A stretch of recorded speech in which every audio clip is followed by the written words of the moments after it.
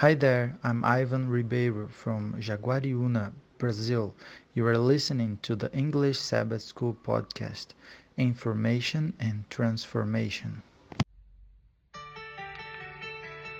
Hello, hello, dear friends.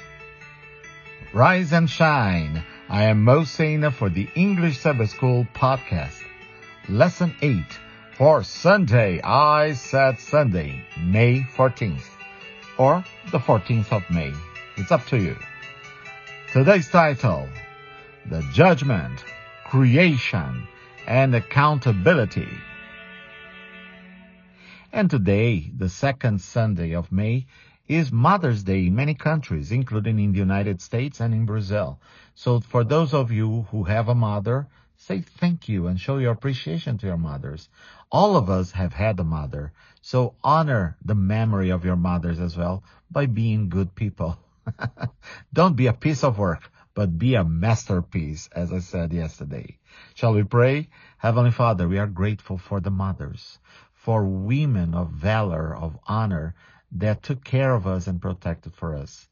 We know, Father, that sometimes women, they don't live up to the great opportunity, the great honor, and the responsibilities of being mothers, and they abandon, they forsake their children.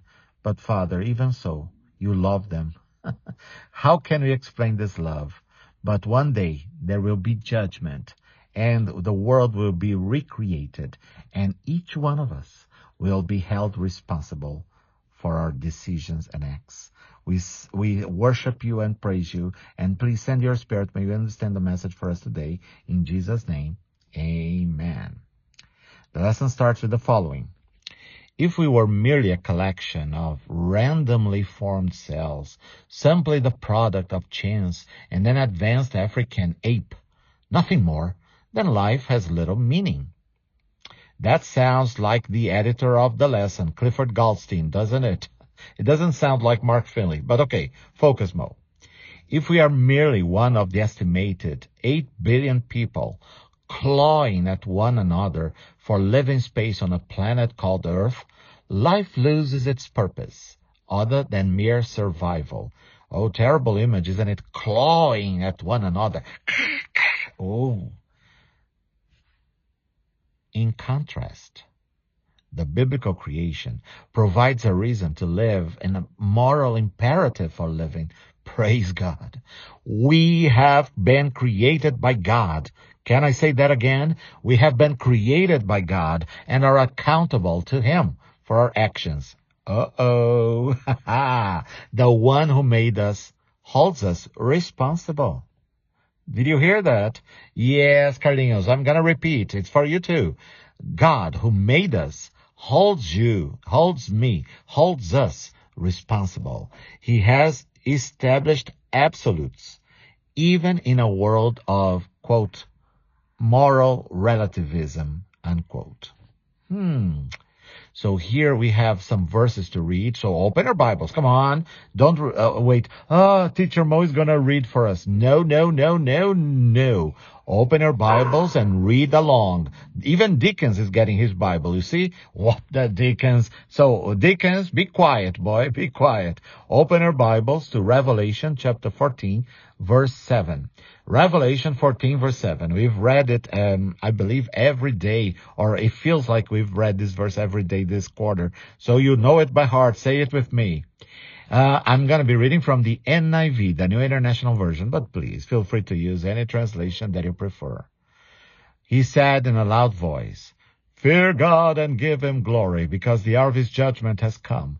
Worship Him who made the heavens, the earth, the sea, and the springs of water." Romans 14:10. Now go back to Romans. Both start with the letter R. You're right, Carlos. Romans 14:10. You then, why do you judge your brother or sister? Or why do you treat them with contempt?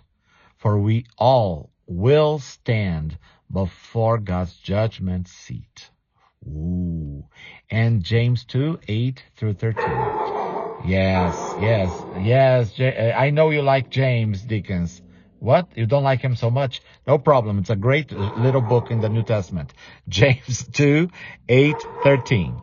James 2:8-13. If you really keep the royal law found in Scripture, love your neighbor as yourself, you are doing right. But if you show favoritism, you sin and are convicted by the law as lawbreakers. For whoever keeps the whole law and yet stumbles at just one point is guilty of breaking all of it. For he who said, "You shall not commit adultery," also said, "You shall not murder." If you do not commit adultery, but do commit murder, you have become a lawbreaker. Speak and act as those who are going to be judged by the law that gives freedom, because judgment without mercy will be shown to anyone who has not been merciful. Mercy triumphs over judgment. Wow. It's a verse that we don't read so often, huh? And it's so powerful. I'm going to read again this verse 12 and 13. No, Pastor Antal, it's not versicle. No. Verse. Very good. Speak and act as those who are going to be judged by the law that gives freedom. Isn't it wonderful? Because judgment without mercy will be shown to anyone who has not been merciful. Mercy triumphs over judgment. Wow. Powerful words, are they not? So the question is, what does judgment imply about such issues as accountability and responsibility? How are the judgment, the commandments of God, and worship linked? So we have here judgment, the commandments of God, and worship. How are they linked? Interesting points, are they not? The lesson continues. The message of the three angels flying in midair in Revelation 14. Opening a parenthesis here, Delma. Yeah, we are talking about the three angels' messages, but we are already in lesson 8, and we have only stuck with the first angel's message. So I wonder when are we going to study the other two angels' messages. But focus, close parenthesis. The message of the three angels flying in midair announces that the hour of his judgment has come. Since we were created by God with the capacity to make moral choices, we are responsible for the decisions we make. If we were merely a random collection of cells, again, products of our heredity and environment only, our actions would largely be determined by forces over which we had no control. And they play a role in it, of course. But judgment implies moral responsibility. In this crisis hour of Earth's history, the judgment hour, that's the time we're living, God calls us to make decisions in the light of eternity. The first angel's earnest appeal to worship him who made heaven and earth, the sea and springs of waters, acknowledges that the basis of all worship is the fact that we were created by God. Meanwhile, our adherence to the seventh-day Sabbath demonstrates our belief that Jesus is worthy to be worshipped as our Creator. It reveals our acceptance of His Ten Commandment law as divinely inspired principles for living life to the fullest. Because the law is the foundation of God's government and a revelation of His character, it becomes the standard of judgment. Our faithfulness to the Sabbath commandment is acknowledgment of our commitment to live obedient lives. And I will add that it's not only we have to remember that Jesus summarized the 10 commandments and all the other commandments that the Jews used to practice in two. Love God above everything else with all your mind, your heart, your soul, and love your neighbor as yourself. This sums up. And if you love God, you will keep His commandments, including the Sabbath. You will keep the Sabbath holy, not because you feel it's an obligation, but because of gratitude for what God has done for you. And a reminder, a weekly reminder. And I love the idea that when we are observing the Sabbath, we start preparing for it on Sunday until we are ready. And I love the calling of Friday as a preparation day of preparation. We prepare to welcome the Sabbath. It's a wonderful thought, isn't it? Now, final question. How does our understanding of creation influence our behavior? What relationship do heredity and environment have to the choices we make daily? How can we, by God's grace, overcome character defects that we didn't choose to have in the first place? Of course, created in God's image, it's a wonderful concept, and a reminder of God's love for us.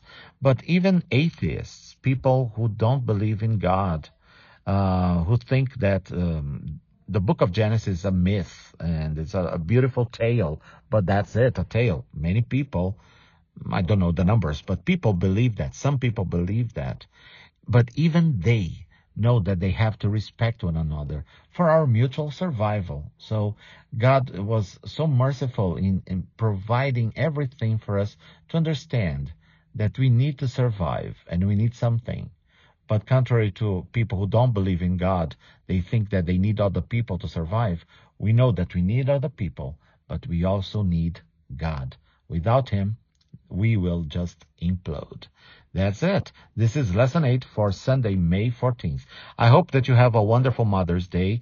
I know that for some of you who have lost your mothers or have had problems with your mother, it's a difficult day, but it's a day to celebrate. It's not a day about presents only and flowers and special lunches and dinners. It's a day to be grateful to God for having given us mothers. Isn't it wonderful? It's a wonderful present. And again, there will be a judgment and accountability to those mothers who were great mothers and to those mothers who were terrible mothers as well. They are accountable for it. You just cannot say, oh, I was made like that. That's it, my friends. I am Mo Sena for the English Sabbath School podcast. For more information, please contact us on Facebook or Instagram, Lives.How. Tell your friends about our podcast. It's available on any podcast platform. Rate us with 5 stars so that more people may discover us. Thank you, my friends, for listening. Thank you, my friends, for sharing. And thank you, my friends, for praying with us and for us. Happy Mother's Day wherever you are.